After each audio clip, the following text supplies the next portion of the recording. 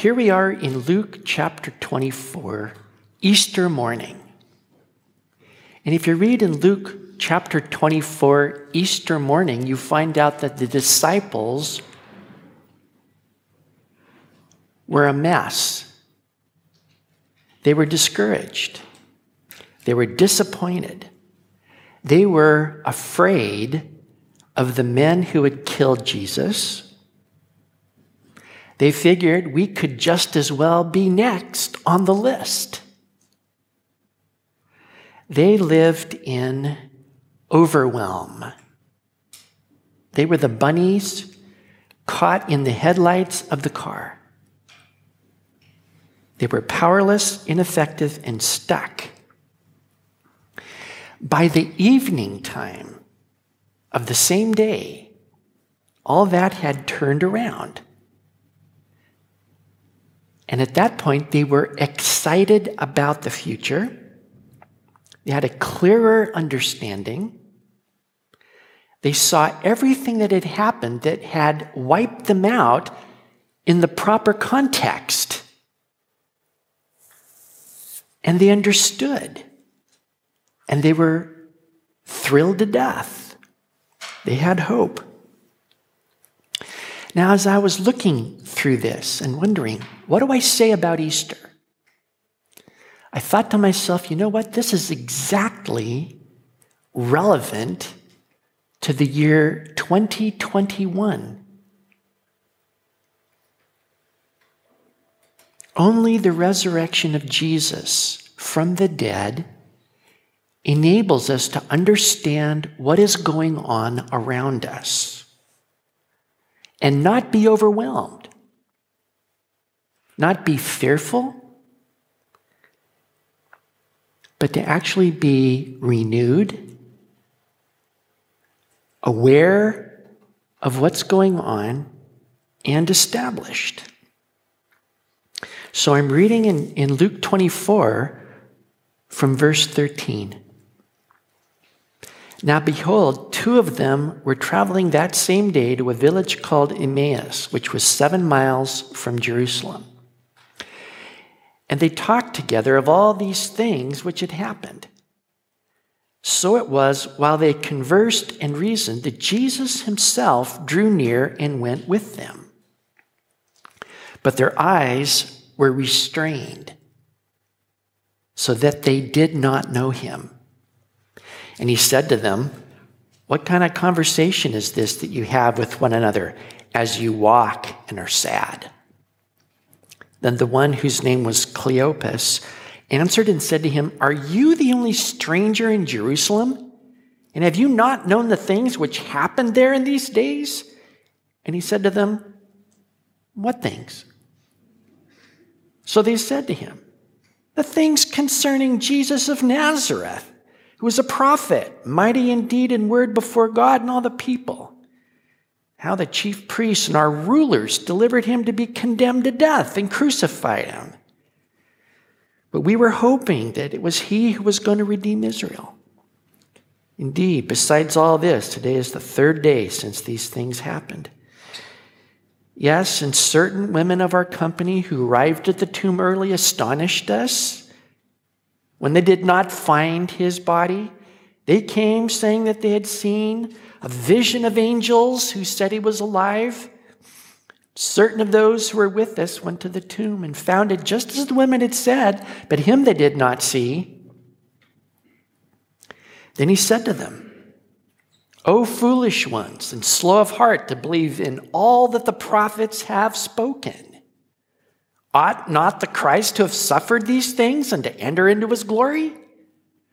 And beginning at Moses and all the prophets, he expounded to them in all the scriptures the things concerning himself. Then they drew near to the village where they were going, and he indicated that he would have gone farther, but they constrained him, saying, abide with us, for it's toward evening, and the day is far spent. And he went in to stay with them. Now it came to pass, as he sat at the table with them, that he took bread and blessed and broke it and gave it to them. Then their eyes were opened, and they knew him, and he vanished from their sight. And they said to one another, "Did not our heart burn within us while he talked with us on the road and while he opened the scripture to us?" So they rose up that very hour and returned to Jerusalem and found the 11 and those who were with them gathered together, saying, "The Lord is risen indeed, and it has appeared to Simon." And they told about the things that had happened on the road and how he was known to them in the breaking of the bread. So we meet these two guys walking 7 miles to some village called Emmaus. And they're overwhelmed. Does everybody get that?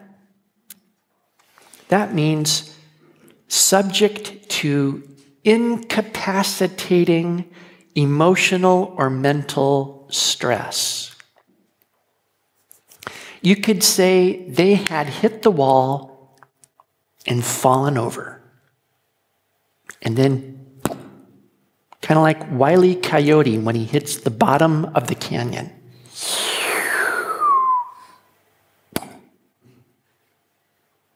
That's where they were.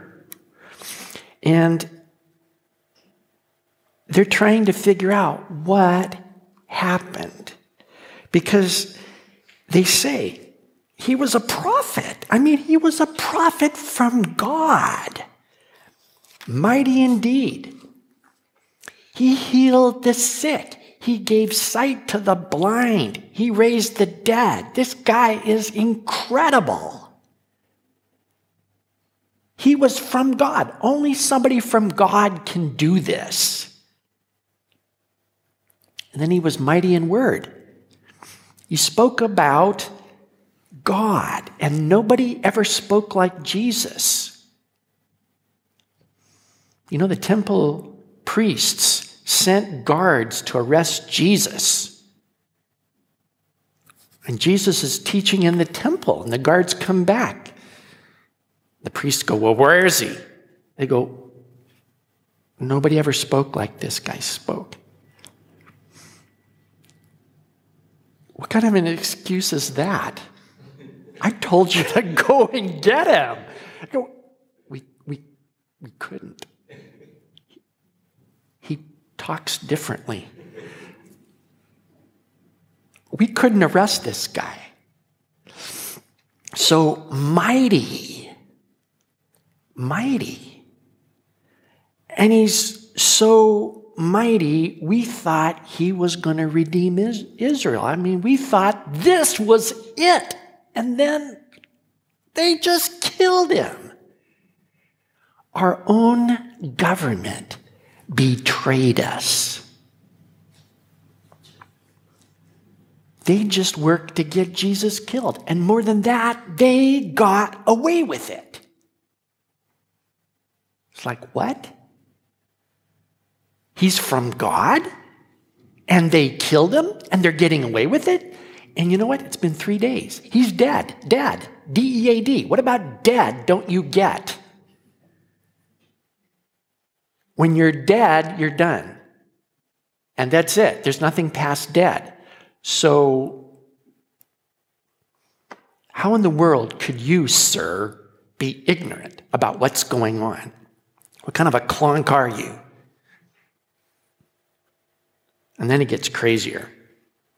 Okay, like we had some women come in this morning, and they said that they saw angels, and the angels said, "He's alive from the dead." And some of us even went out and checked it out. It's just like they said, but they didn't see him. So, what's that?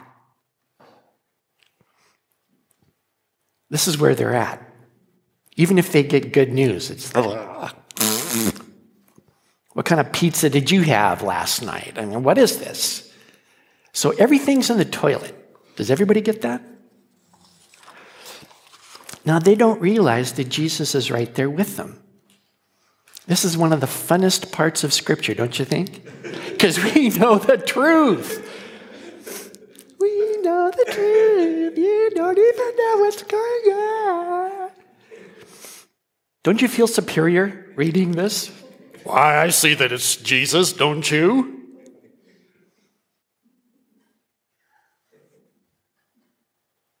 This is one of the advantages of the resurrection. Did you know that? Because Jesus says, I'm always with you. And it's happening to them right now, and they don't even know it.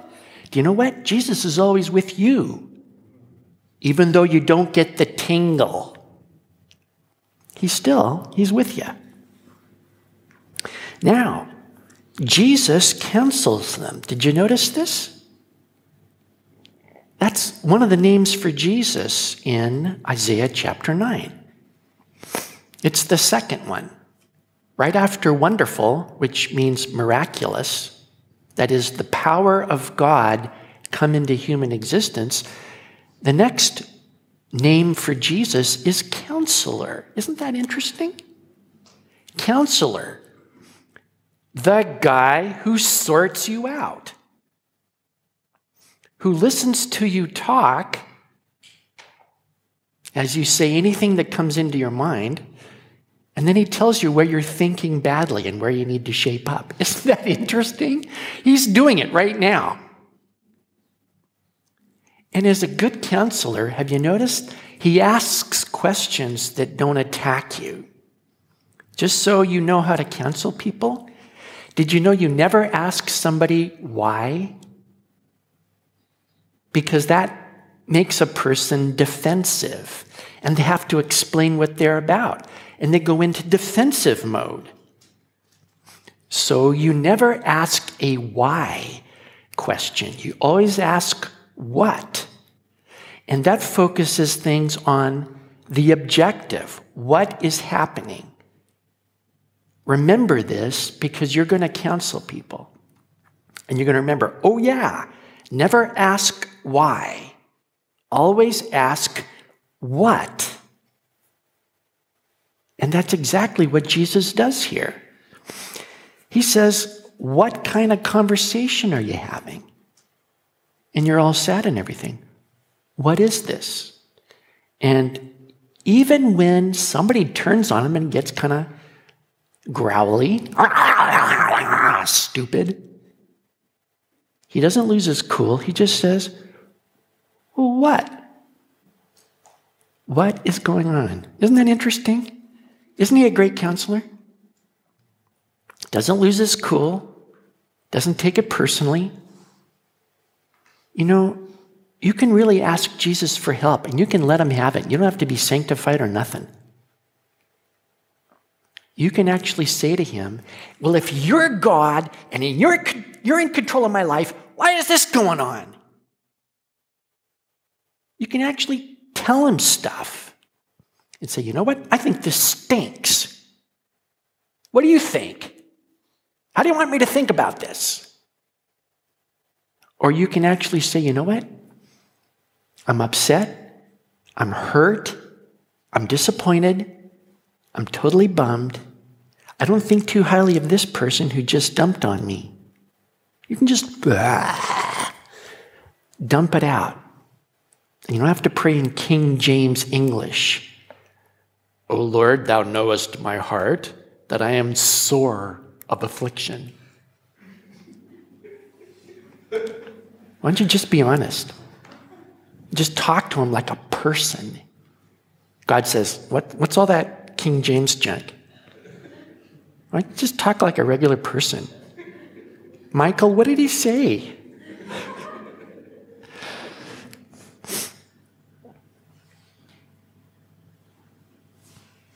He's a counselor. He can sort you out. Did you know that? He can solve your problem, and he can show you where you are off. Isn't that great? Here's where your bad math is. And you're adding up all the figures. 1 + 1, and it equals 11. Don't you see it? Jesus says, well, let's look at your mathematics here. Let's figure this out. My, that is a big score, isn't it? 11. I don't like that number either. Let's look somewhere at what you're doing here. So isn't it interesting that when Jesus gets the whole picture and he listens to these guys, this is another thing about counseling. You listen. You don't jump on somebody and say, listen to me. Here's your solution. Just listen to them till they run out of steam. Kind of dump everything. And when they're done, then you slap them. Because that's what he does here. Do you notice that he doesn't say, oh, well, there, dear. And listen, life is like a Hallmark greeting card. And he doesn't tell him some stupid trope. Into everyone's life, a little sadness comes. Thanks for the counseling. Get out of here. But he does tell them what they need to know. And you know what they need to know? Is that you guys aren't thinking. And I'm surprised at you. Call yourself believers, do you? Don't you think that's an interesting way to meet what they're experiencing right now? And all of their real disillusionment and discouragement and shock is to say, do you know what? You guys have quit thinking. And you don't believe what the prophets said. Isn't it interesting? And then he comes out with this. Ought not the Christ to have suffered these things and to enter into his glory? You know, these guys are going by what they see and hear and understand. That's forgivable, isn't it? Isn't that how we deal with life? You see it, you think about it, you deal with it in your frame of reference, your grid for understanding things, and then you come to the conclusion. We're in the toilet. It's time to freak out. The coyote has hit the canyon floor. I'm entitled now to be snarky and upset. It's time to have a freak out.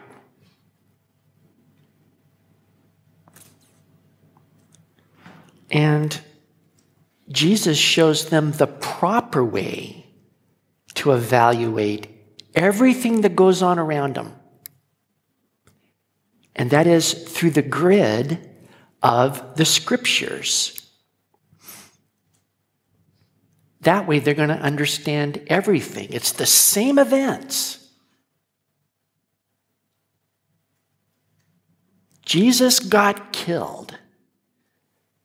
The government betrayed us. Crazy women are seeing crazy things. Same facts. But in the correct grid of understanding, everything makes sense. So, do you notice in verse 27 that he begins at Moses and all the prophets? And you can see in verse 44 that Jesus does the same study again, and it's the law of Moses, the prophets, and the Psalms. Verse 44, do you see that? Jesus explained to them all things written in the law of Moses, the prophets, and the Psalms. Well, you know, when you get done with that, you've got the entire Old Testament. And so this is not just something that went wrong. This is the main plot. This is a theme which the whole Bible is about.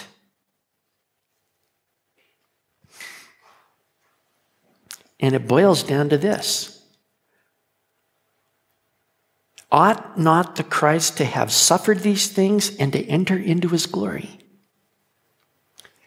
That's one way of saying this is the plot of the Bible. This is what the Bible is about. If you wanted to boil the Bible down to one sentence, this would be a sentence.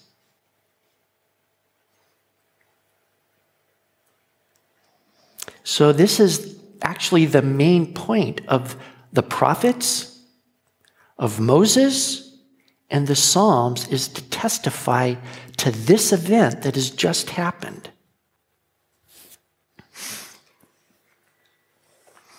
Now, these guys are listening to Jesus just talk in a very detailed way about all the scripture. And it's blowing their minds.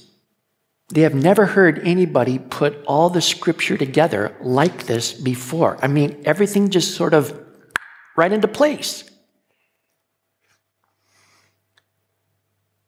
And this is what Isaiah was talking about. This is what Jeremiah was talking about. This is what Ezekiel was talking about. This is what Moses was talking about. Here, here, here. And they're going, wow, this guy knows scripture. This guy is not a beginner. This guy is like, whoa.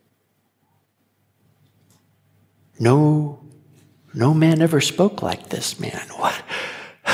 They're breathless. And he also talks about certainty. Like, duh, of course this is what Scripture is about, you guys. Nothing can change Scripture, and Scripture must be fulfilled. And this is the way the guy lives. It is not possible that these words from God can be written down and then preserved and protected, but then returned to God void and not happen. Kind of like, it fizzled. It didn't work this time. Well, let's try it again. You know, and maybe we'll have better luck in fulfilling the Word of God this time.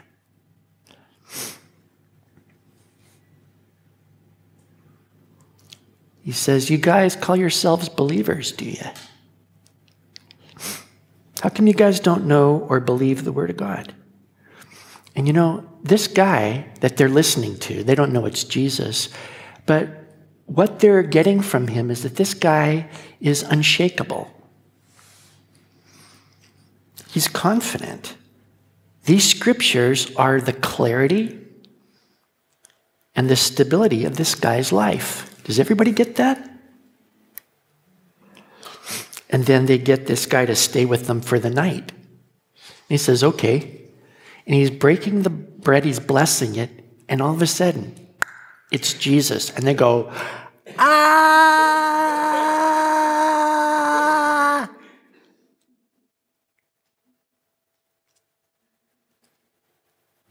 And they say, weren't our hearts burning within us? What kind of an experience is that? You ever sat in a Bible study or a preaching or something, you just feel like it's all for me? I don't know about anybody else in the room, but it's like God is talking right to me. That's what used to happen to me when I went to church when I was a kid. When I finally got into a Bible study where they taught the Bible, this was the one thing that blew my mind. Every time I showed up, it was like, this is for me. And it's like, there is no drug like this on the planet, folks.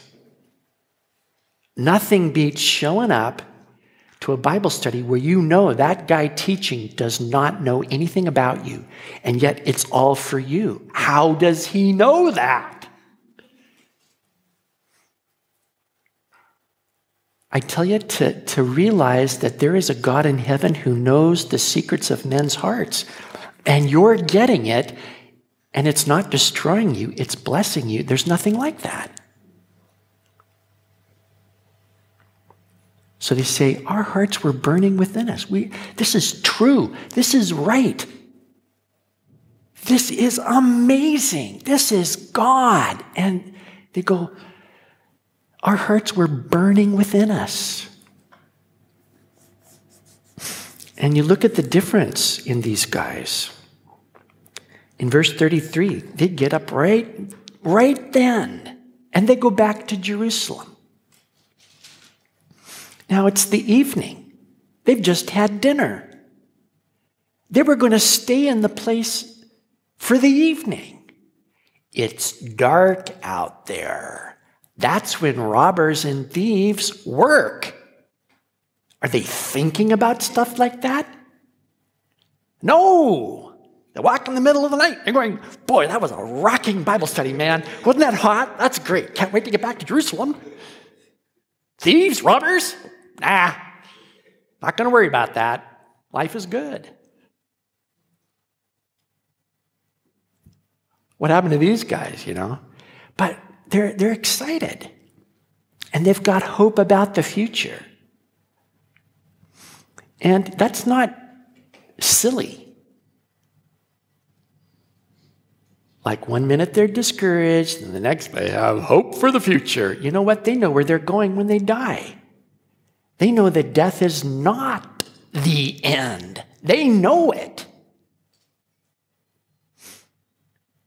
So they just had their all eternity just open up in front of them. And life is completely different. So these guys are, what you would say, enthusiastic. They're excited. They get it.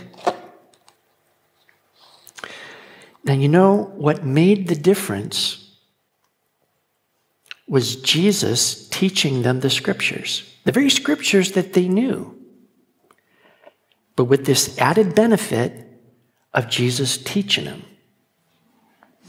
And so the combination of the two results in a new grid that says, okay, now I know how to look at everything in my life right now. So, isn't it amazing that the scripture clarifies who Jesus is? As far as they understood, he was a prophet from God. They got that far, but they learned that he is not a prophet, he is the Messiah. The one who will rule over all kingdoms. His dominion is an everlasting dominion which will not pass away. His kingdom, the one which shall not be destroyed. Daniel chapter 7. He is the Son of Man. He is God. Now, this perspective, this grid, I want to suggest to you is the only way to look at life right now in 2021. In our techno era, as we live stream and got all our whizzy gadgets that by the grace of God are actually working today. And yes, we're almost in Buck Rogers territory. You can almost get those lightsabers at Argos. But you know what? This is still the only way to look at life going on around us. We're tempted to look at things with our own understanding, what our eyes see, our ears hear, and especially on the worldwide interwebs, of which there seems no end to the kind of junk we can look at. And, do you know, we have real problems with what we see and hear, don't we? You get to the point where you think, I don't trust the big news media. You know, the BBC to me sounds like China. It sounds like George Orwell's 1984. This is what you are to believe. This is official party line. And I think, okay, the government is betraying us. They have fact checkers online who will fact check an article. And funny enough, all the fact checkers always find an article to be right or wrong depending on how it matches up with the official party line. Now, the Bible says that all men are liars. So fact-checking, what does that guarantee? One guy actually checked up on a fact-checking organization called Snopes, which is a problem right there. It's an unfortunate name. But he checked up on them and found that they were, oh my goodness, they're biased. The fact checkers are not transparent. They're biased. Well, that means that they can say anything they want and call it a fact check. And boy, if you say that they could be wrong, you know what that makes you?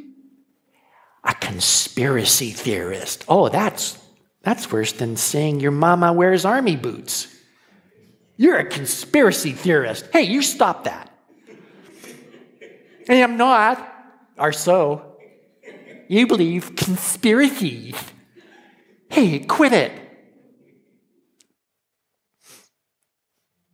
So what do you believe? What do you believe? Our government has voted itself emergency authority in this pandemic, and they seem reluctant to give it up. Isn't that interesting?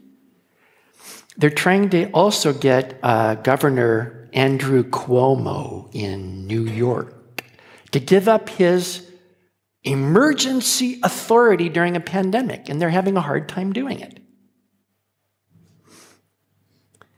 In fact, the government likes to have broad powers of authority. They like it. It's fun. You can award your buddies lucrative contracts. And everybody gets rich. And then the government has borrowed trillions in order to pay for COVID pandemic bailouts. It's like, who's going to pay for that?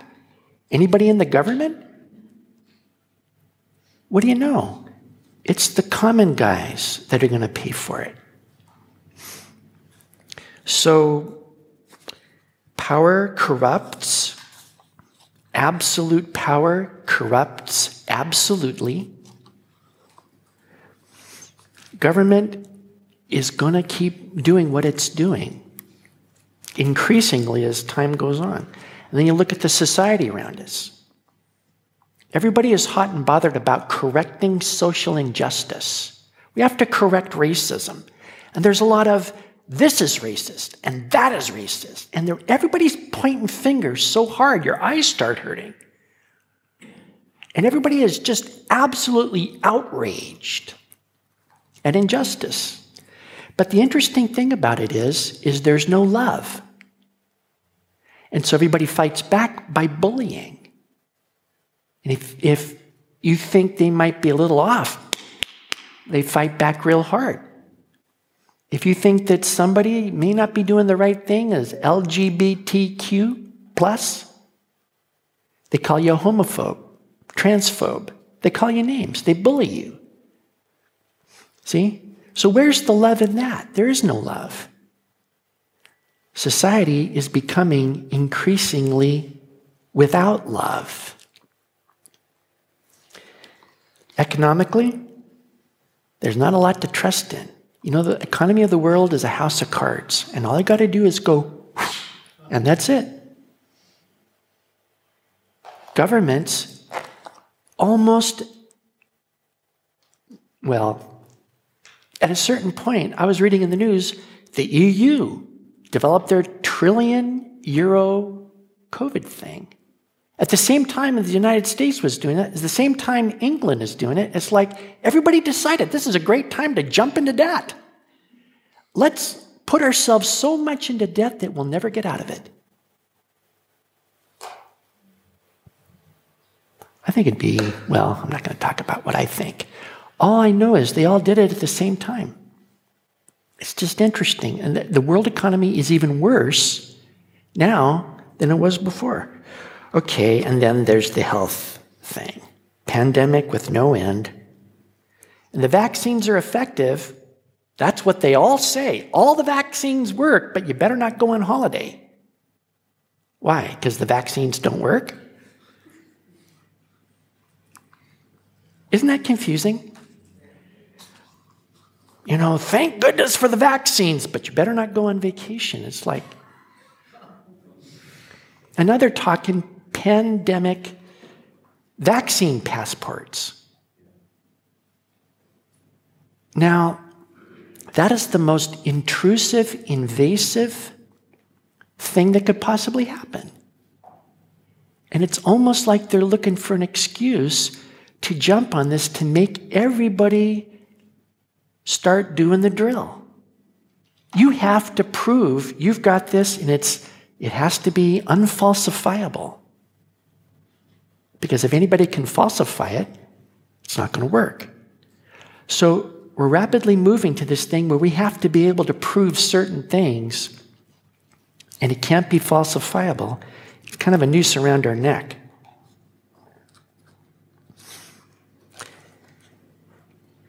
I mention all this because you could get very uptight about this. And you could give in to conspiracy theory problems, and you could get really wound up as you see everything happening. Clickbait. But see, we have a grid of Scripture, and this is how we view everything. And it begins with the resurrection of Jesus.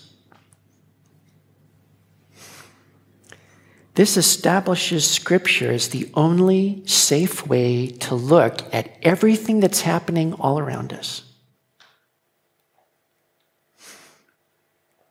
Peter says in 2 Peter 1, verse 19, "So we have the prophetic word made more sure, to which you do well to pay attention, as to a lamp shining in a dark place, until the day dawns, and the morning star arises in your hearts."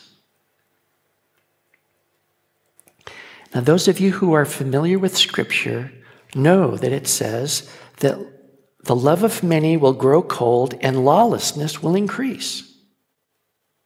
So what do we see going on around us? Well, when you look at the grid of Scripture, it's to be expected. And in fact, it's fulfilling Scripture, which means we can know that the coming of the Lord Jesus is not far off. Jesus said that the world is going to be a mess before he comes back.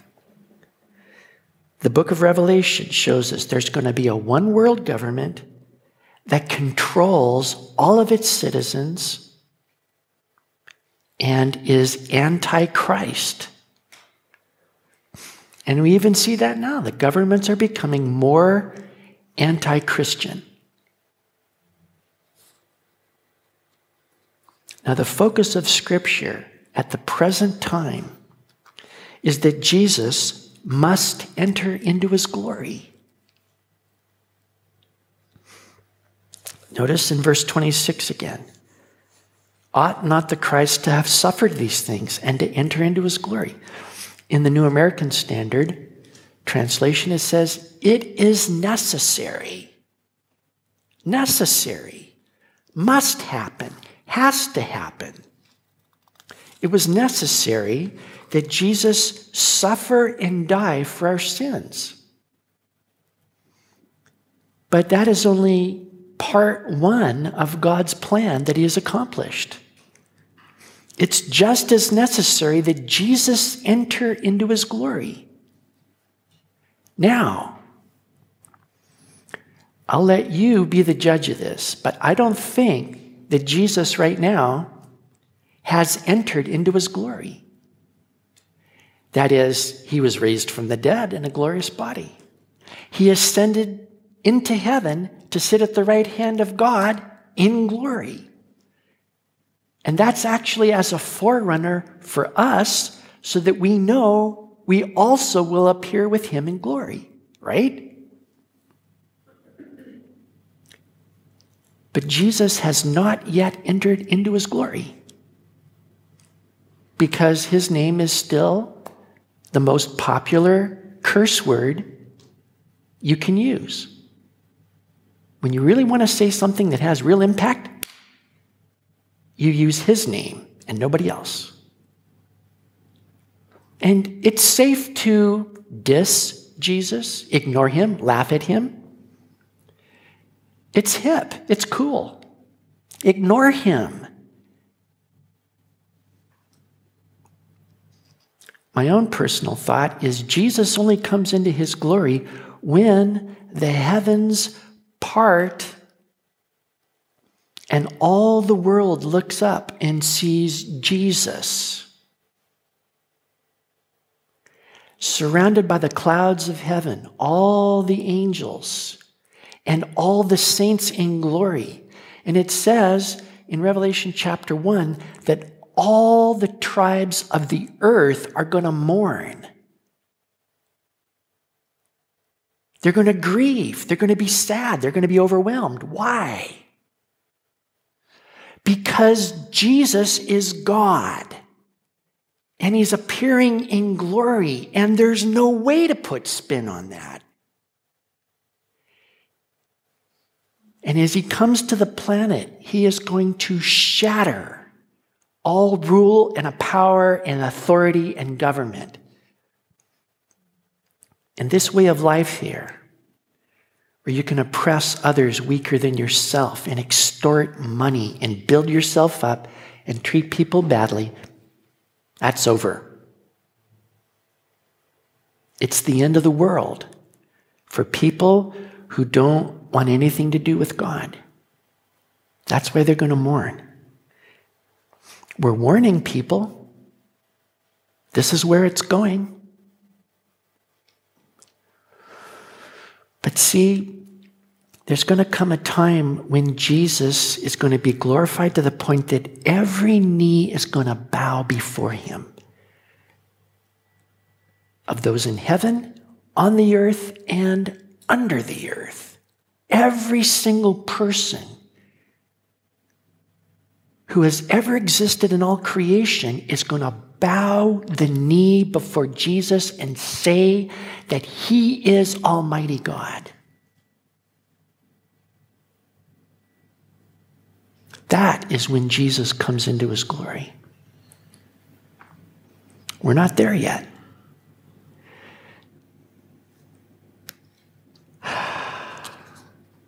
Now, the interesting thing is that the first part of this has been accomplished in history.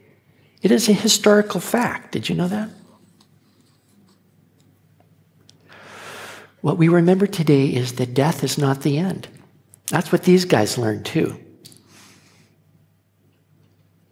They thought dead means dead, and dead means the end. And they learned, no, it doesn't. And that's great, don't you think? Because you and me are also headed towards dead. Every single day we get closer to dead. Does it ever hit yet? And you say, I am going to die. Does that freak you out? Where will you stand? What is for lunch? I don't know.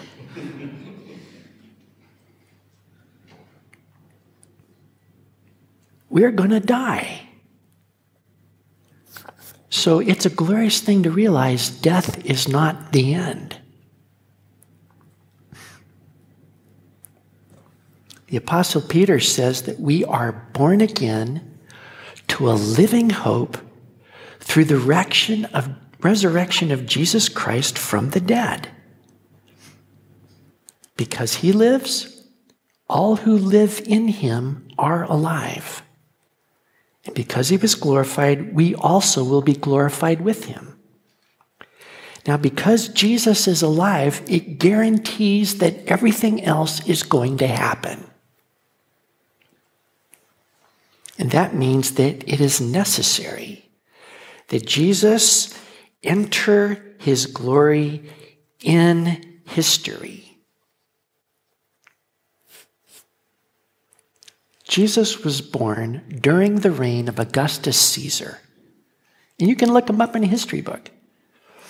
And he began his ministry in the 15th year of Tiberius Caesar. I mean, this stuff is part of history. It's woven into the fabric.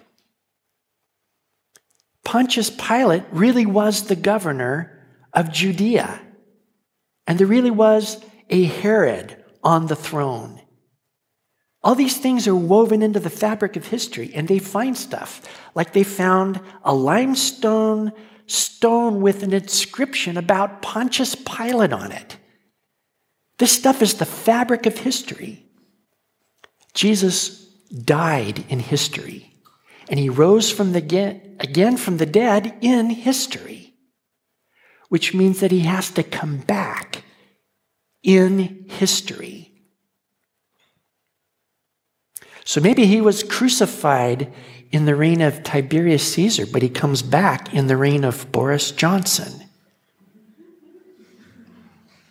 Maybe. I'm not setting a date. But doesn't that sound funny? During the reign of Boris Johnson, Jesus came back. And suddenly Boris is not headline stuff anymore. Or whoever it is. But that's the way it's going to read. During the reign of Joe Biden, Jesus Christ came back into history. Maybe. So that's why in our grid of Scripture, we plead with people to receive Jesus. This is why we keep going, even though some people are not receptive. We still do it anyway. Because if you understand this attitude and perspective of Scripture, that means it's everybody's last chance. That today is the day of salvation. You don't even know if you have tomorrow.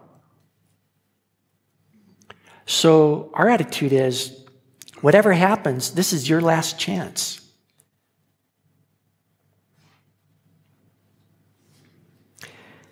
And then we don't go by what we see in here. We have to go by what Scripture says. And I want you to think about it in this way. When God was freeing Israel from Egypt, he sent 10 plagues on them. And the 9th plague on Egypt was a darkness that was so dark you could feel it. That's what God said. So oppressive. You couldn't see your hand in front of your face. Obviously, lighting a candle was not an option, or fires, or anything. There was no light for 3 days. And I'm sure that must have been terrifying. No sun, no moon, no stars, no light. And it says that nobody left their house. And I can understand that. Stay where at least it's familiar. What if you go outside? You going to find your way home? You're going to be lost. You're already lost at home. Who wants to get more lost? So here's this oppressive darkness. But it also says that in each of the houses of the sons of Israel, there was light. And it doesn't explain what kind of light it was. I don't think it was a nice roaring fire, and mom and dad sitting in the armchairs around the fire. Or candles. There was light. Imagine the feeling of the Israelites when they're at home and there's light in their house. Outside is a darkness that can be felt. On the one hand, it's terrifying. God has the power to turn the lights out, and he just did it.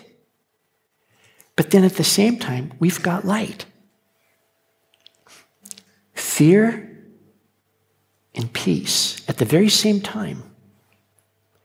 You know what? God is accomplishing our salvation, they say. And all we got to do is sit tight and stay in the house, and we have light. We're going to make it. God's going to accomplish everything that concerns us. Now, as we look at 2021, through the grid of Scripture, yes, we even have to do stupid lockdowns that mess you up mentally. But in each of our dwellings, we can have light. And here's the deal. We're not our hearts burning within us as he explained the Scriptures to us.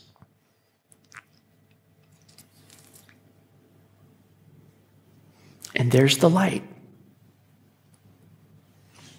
We have a light that is infallible, shines in the darkness, and will lead us to when the day star rises and the heavens split and Jesus comes back.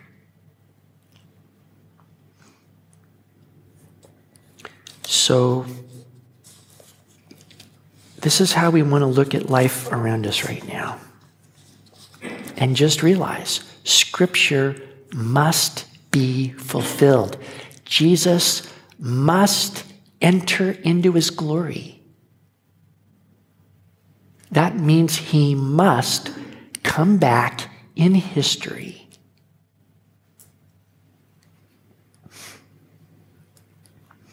And when we have this light and we look at everything in our lives through this grid of Scripture, the Lord is my light and my salvation. Whom shall I fear? How shall I be discouraged?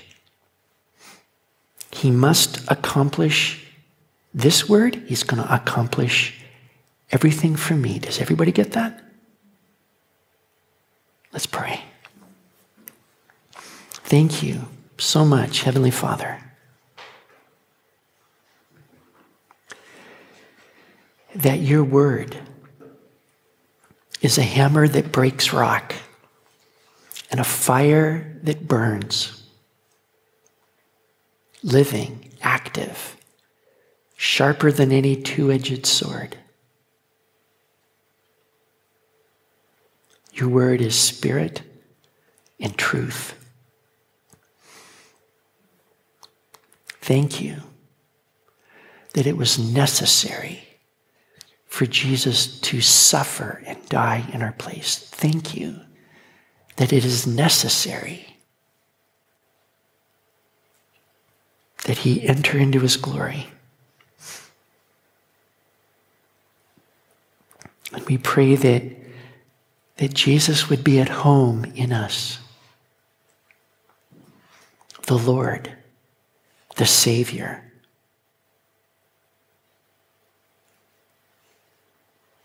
We pray that you yourself would teach us.